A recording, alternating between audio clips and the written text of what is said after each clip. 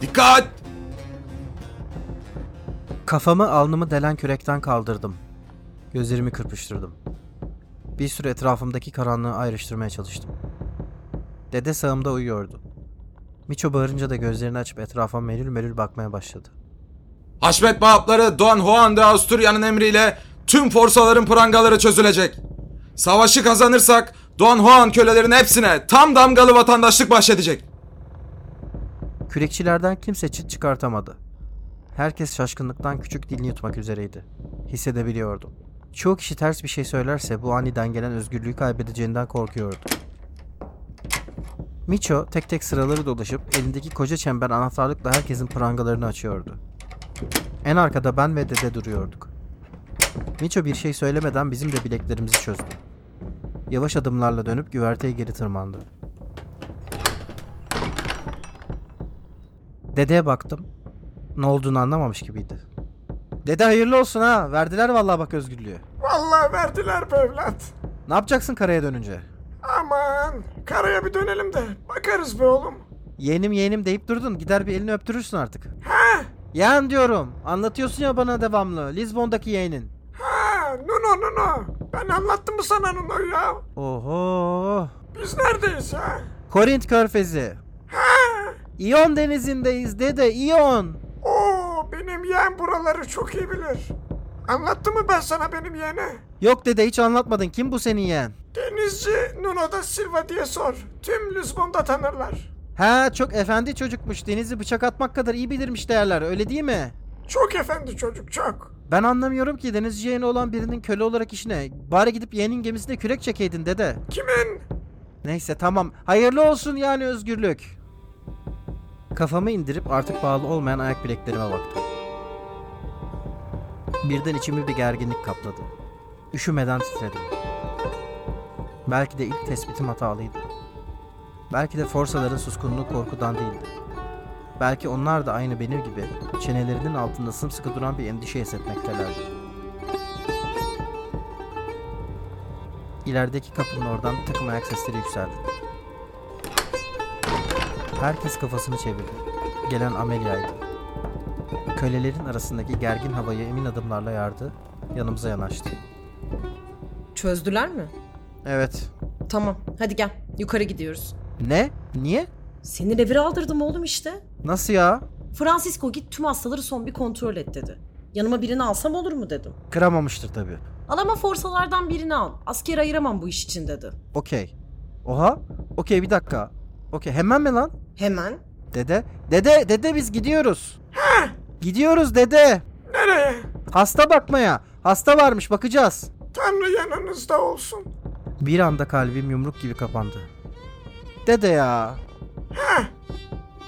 Şu zor zamanlarda dostum oldun ya. Sağ olasın kendine dikkat et olur mu? İçimden geldi. Dedenin alnına bir öpücük kondurdum. Ayağa kalktım. Kalça kemiklerim ölümüne ağrıyordu. Bacaklarım ıslak çimento gibiydi. Amelia yanıma yanaşınca kolumu omzuna attım. Birkaç adım sonra yürümeyi hatırlamıştım. Mert'in kolundan çıkıp kapıyı açmadan önce göz bandımın yerini geri değiştirdim. Güverteyle kürekçilerin arasındaki kat biraz daha iyi aydınlatılmıştı. Mert gözlerini ovaladı. Karanlığa baktı. Yürümeye devam ettik.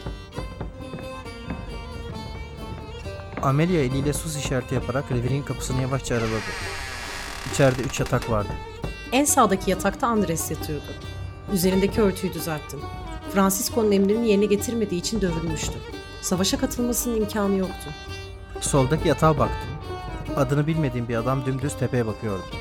Gözleri belli ki tavandan başka bir şey görüyor olmalıydı. Çünkü dudakları devamlı oynuyor, anlamsızca bir şeyler mırıldanıyordu. Mert'e kafamla umut olmadığını işaret ettim. O yatakta yatan kişi uzun süredir böyleydi. Hastalığı zihnini bulandırmış olmasaydı iyi mızrakçıydı. Kafamla Mert'e en arkadaki yatağı gösterdim. Emilio, sen misin dostum? Benim mi gel? Senyor Francisco'nun emriyle bir arkadaşımı da getirdim. Bu Mert. Merhaba, geçmiş olsun. Savaş vakti geldi mi? Evet. Nasılsın? Amelia'nın bu soruyu sormasının bile saçma olduğunu düşündüm. Adam bembeyazdı. Boncuk boncuk terliyordu. Gözlerinin altı çukurlaşmış ve kararmıştı. Belli ki sıtma geçiriyordu. Nasılsın sorusu bu adama böyle bir günde sorulacak soru değildi. Sonra adam beni şaşırtan bir yanıt verdi. Savaşmaya hazırım. Bu bana kabul edilemez geldi. Abi, pardon şimdi şey olmasın ama ya emin misin? Baya kötü gözüküyorsun, bembeyazsın yani. Yo. Nasıl yo? Bir su verin bana. Sonra önüme çıkacak her şeye hazırım. Miguel'e su getirmek için odanın önündeki küçük kaba doğru ayaklandım. Mert Miguel'in gözlerinin içine baka kalmıştı. 25 yaşında ya var ya yoktu. Yanakları incelmişti. Gözleri ise kömür karasıydı. Geri geldim. Ahşap ve kirli bardağı sol elimle uzattım. Suyu bir dikişle bitirdi. Bir tane daha ister misin? Bardağı geri verdi. Onun adı Amadis Zaman Dışı. O bir kralın oğlu. Annesi adını Zaman Dışı koydu çünkü sonunda öleceğini düşünüyordu. Bunu söylerken gözlerimin tam içine bakmıştı. Kendimi bakışlarımı kaçırırken buldum. Amadis de Gaula'dan bir pasaj. Çok severim. Affedin, bir anda aklıma geldi. Miguel'in gözleri tekrar tavana dikildi. Yutkunup söyleyeceklerimi tekrar toparlamak istedim.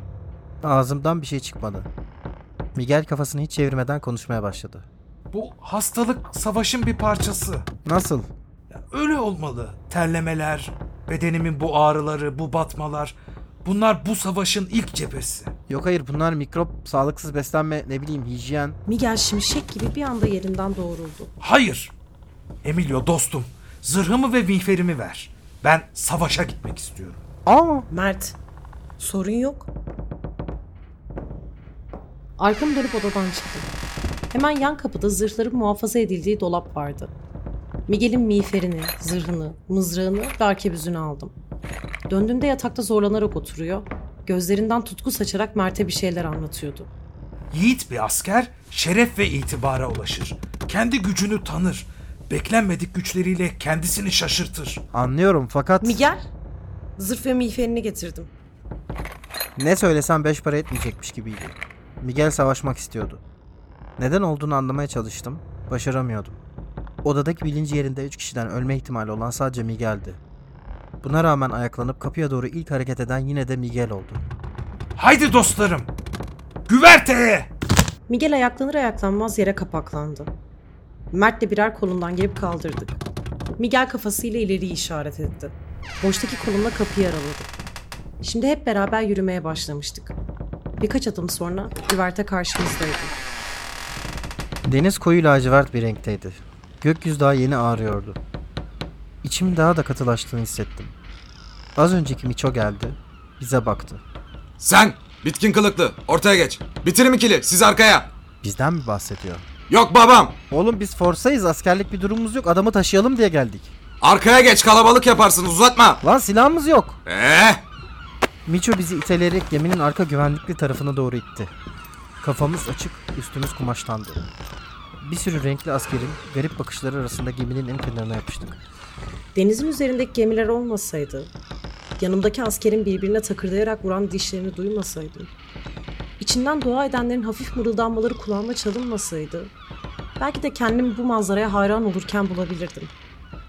Şimdi hissettiğim tek şey kararlılıktı. Neye ve neden olduğu önemli değildi. Kütlem içime sıkışmıştı. Her şey başlamak ve bitmek üzereydi. Hissediyordum. Amelia'ya baktım. Güvertenin ortasını inceliyordu. Arkebüzlü birlikler geminin orta kanadında bir çember oluşturmuşlardı. Miguel'i gördüm. Gözleri kapalıydı. Zor ayakta duruyor gibiydi. En ortada mızraklı birlikler vardı. Bordalanma durumunda arkebüz çemberi ayrılacak, mızraklılar ortadan ileriye hücum edeceklerdi. Etrafa baktım. Arkamızda bir gemi yoktu. Sağımız ve solumuz kadırgalarla doluydu. Önümüzdeki gemilerin arasından Don Juan'ın bayrağını taşıyan büyük gemiyi görebiliyordum. Mert'in bana baktığını fark ettim. Gülümsemek için kafamı geri çevirdim. Korint körfezi bir anda savaş borularıyla doldu. Forsalan kürekleri asıldı. Markesa ilerlemeye başladı. Rüzgar arkamızdan esiyordu. Yelkenler yarı pozisyona indiler. İleride Don Juan'ın bölüğünün de ilerisinde karşı taraftan gelen gemiler belli olmaya başladı. Birkaç dakika geçti. Koskocaman toplar bir anda patladı.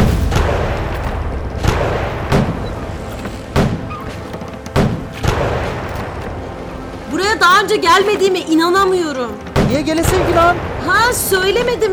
Abi Miguel. Amelia'nın sözü 4 metre uzağımıza düşen topla bir anda kesildi. Suyun içinden yukarıya bembeyaz bir minare yükselip hepimizin üzerine dağıldı. Konuşma vakti bitmişti. Marquesa Don Juan'ın komuta ettiği merkez birliği destekleyen arka bölükteydi. Francisco söylemişti. Biliyordum. İhtiyaç durumuna göre nerede eksik varsa orayı destekleyecekti. Gemiler ilerlemeye devam etti. Karşı taraftan gelen gemiler kutsal donanmaya hilal taktiğiyle yaklaşıyorlardı. Baktım, gemi sayıları kesinlikle Hristiyanlardan fazlaydı. Güvertenin çitlerine tutundum. Orta taraftaki askerleri taradım. Onlar da bize bakıyorlardı. Garip bir iletişim. Onların can sağlığı bizimkine urganla bağlıydı. Kendimi hayatta her şeyden çok onların yaşama haklarıyla ilgilenirken buldum. Osmanlı donanmasının sağ kanadı, kutsal donanmanın sol kanadına doğru yaklaşmaya başladı. Merkezden bir emir geldi. Marquesa dümen kırdı. Sol kanadı desteklemeye gidiyordu. Gemi sola doğru ilerledikçe seslerin artmaya başladığını fark ettim. Bir noktadan sonra ne ayaklarımın altındaki ahşabın ne de kafamın üstündeki gök kubbenin bir önemi kalmamıştı. Savaş duyuyor, savaş soluyor, savaş hissediyorum. Amelia'ya tekrar baktım. Gözleri dümdüz çatışma istikametine gitmemişti. Marquesa 20 metre mesafeye yanaştığında Osmanlı donanması çoktan kutsal donanmanın sol kanadına girmişti. Önümüzdeki gemilerin bordalanmaya çalıştığını görebiliyordu. Patırtının arasından birçoğun emir veren sesini duydu. Arkebüzleri ateşlemenin vakti gelmişti. Miguel'i gördüm. Yüzü beyaz değildi artık. Gözleri açıktı. Arkebüzünü ateşledi. Dediği şeyi düşündüm. Yiğit bir asker gücünü tanır, beklenmedik güçleriyle kendini şaşırtır demişti. Doğruydu ama eksikti. Beklenmedik güçleriyle şaşırttığı sadece kendisi değildi. Miguel'in uzaktan seçtiğim dik duruşuna baktıkça sırtımın dikleştiğini hissettim. Kendi kendime sorarken buldum. Hayatta kaç kez kendi güçlerimle kendimi şaşırtmaktan kendi kendime alıkoymuştum. Arkebüzcüler silahlarını tekrar doldururlarken Marquesa ileriye doğru bir manevra yaptı. Dümencibaşı her kimse can havliyle hareket ediyor ve ettiği hareketleri başarıyla tamamlıyordu. Karşıdan gelen gemilerin en büyüğünü gördüm. İki kutsal donanma gemisi arasında sıkışmıştı. Toplar patladı.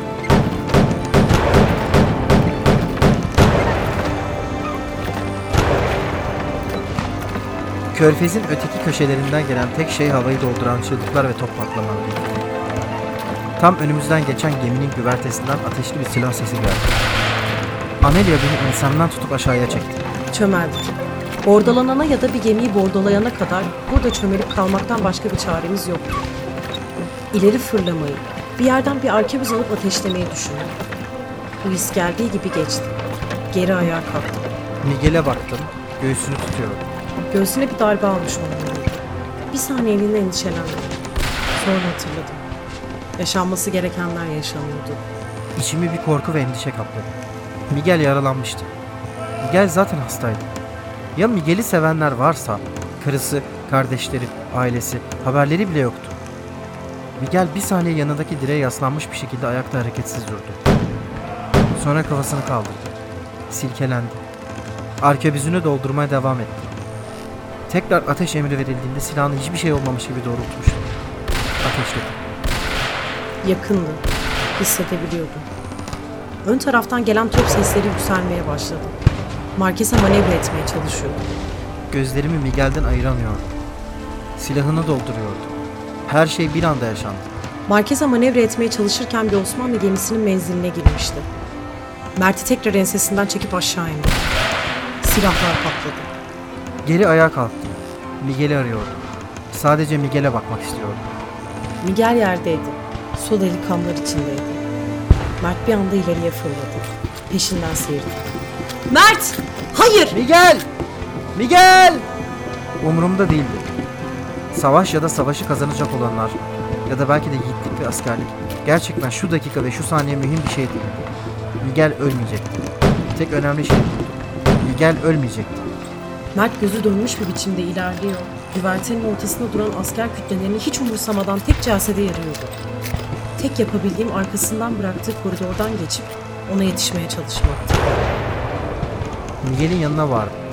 Bilinci yarı kapalıydı. Hiç düşünmeden iki kolumla yerde yatan bedeninin altına girdim. Kucağıma alıp tek hamlede ayağa kalktım. Kafamda sadece Miguel'i revirdeki yatağa bıraktığım anın resmi vardı. Kalabalığı iteleyerek aşağı inen kapıyı tekmeledim. Mert'i takip ettim. Merdivenlerden aşağı indik. Revir kapısı karşımızdaydı. İçeri girdik. Sağ ve sol yataktaki adamlar aynı şekilde yatmaya devam ediyorlardı. Arkaya doğru yürüdük. Miguel'i yatağa bıraktım. Miğferini çıkarttım. Sol eli kanlar içindeydi. Zırhı göğüs tarafından hasar almıştı. Bilinci kapanmak üzereydi. Miguel! Miguel bak bana Miguel! Gitme tamam mı? Miguel! Mert. Miguel oğlum alo hadi gitme oğlum. Şşş Bruce lan bak oğlum. Mert. Şş, ne var amına koyayım be? Mert adam ölüyor sen de bir şey yapsana. Ölmüyor abi. Ölmeyecek. Ne? Ölmeyecek. Onun adı Miguel de Cervantes Saavedra. Miguel de Cervantes. Cervantes. Evet. Don Quixote Cervantes. Evet. O zaman yaşayacak. Evet. Bir an önce içimde birikmiş olan zehirli korku bir an sonra gözeneklerimden uçup gitmişti. Miguel yaşayacaktı. Mert çöktü. Miguel'in sağlam sağ elini tuttu. Gözlerini kapattı. Kafasını eğdi. Savaş sesleri tepemizde yavaş yavaş azalıyordu. Ayağa kalktım. Sarıldım. Birkaç dakika boyunca öyle kala kaldık.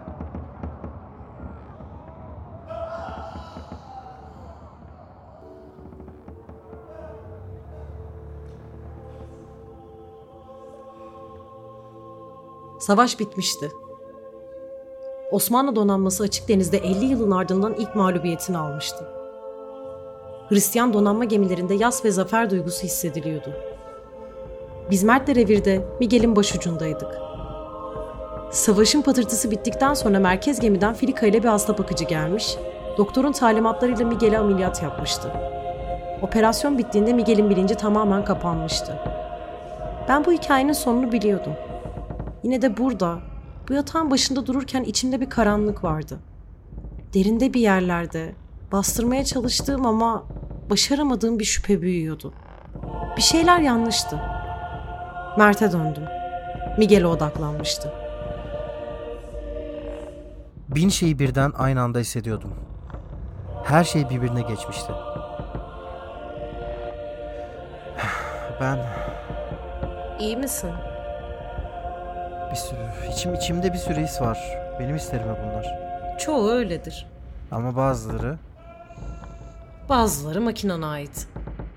bunları ayırt etmeyi öğrenecek miyim bir gün? %100 değil. Bazen. Çoğu zaman yani. Peki şimdi ne olacak? Bilmiyorum. Yani Miguel ölemez değil mi? Çünkü daha çok genç, daha... Hayır. Ama bir yıl aşkın süre askeri hastanede yatacak. Bilinci böyle. Bazen açık, çoğu zaman kapalı. Sonra? O hala asker. Askerliğini yapmaya devam edecek. Niye kalktı ki? Bir süre bir sessizlik oldu. Yani sıtmaydı, bitkindi, bir kişiydi. Neyi değiştirecekti? O öyle düşünmedi. Ne fark eder ya? Neydi yani inandı? Vatan sevgisi mi, değil mi? Bir önemi var mı? Evet işte o zaten yani bir önemi var mı? Bir cevap vardı içimde. Bulup veremiyordum. Bunu değiştirebilirdik. Mert'e baktım. Bana geri baktı. Üzgündü, yorgundu. Hayata hesap soramayacağı daha yüksek bir güç tarafından yönetilen herkes gibi kendisini sıkışmış hissediyordu. Elini tuttum. Cervantes dolu dolu bir hayat yaşadı Mert. Yaşadığı hayat büyük bir hikayeydi. Ben daha iyisini anlatamam yani. Sen anlatabilir misin? Peki biz ne yapıyoruz o halde burada? Nasıl? Hikaye anlatmıyorsak ne yapıyoruz anasını satayım yani burada? Bu yani buradaki mevzumuz sadece eksik olan hayatları düzeltmek mi? Bu kadar mı? Rolümüz mü ne? Ne yapıyoruz amına koyayım? Anlamaya çalışıyorum Amelia ama çok zor. Kafamın içindeki hisler makinemin mi yoksa benim mi belli değil. Zaman üzerimize kapandı. Anlamlar bulandı, bok oldu. Sesleri duymasam nerede durduğumu bile unutuyorum. Ne yapacağız Amelia? Markesa rüzgarda yavaş yavaş sallanıyordu. Önümüzde bilinçsizce yatan Miguel'e baktım. İçimi bir anda daha önce hiç tanımlayamadığım bir his kapladı.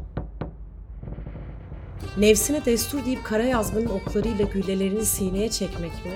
Yoksa bir derya belaya karşı sadece direterek onları tüketmek mi yaraşır insan olana? Kafamı çevirdim. Amelia'ya baktım. Eli hala elimin içindeydi. Hissettiklerini hissedebiliyordum. Hissettiklerimi hissetmiyor olması mümkün değildi. Ölmek yani. Uyumak. Belki de rüya görmek. Ama işte pürüz burada değil mi? Öyle. Hangimiz eyvallah derdi bu çeki taşı hayatın yükü altında inleyip sayıklamaya?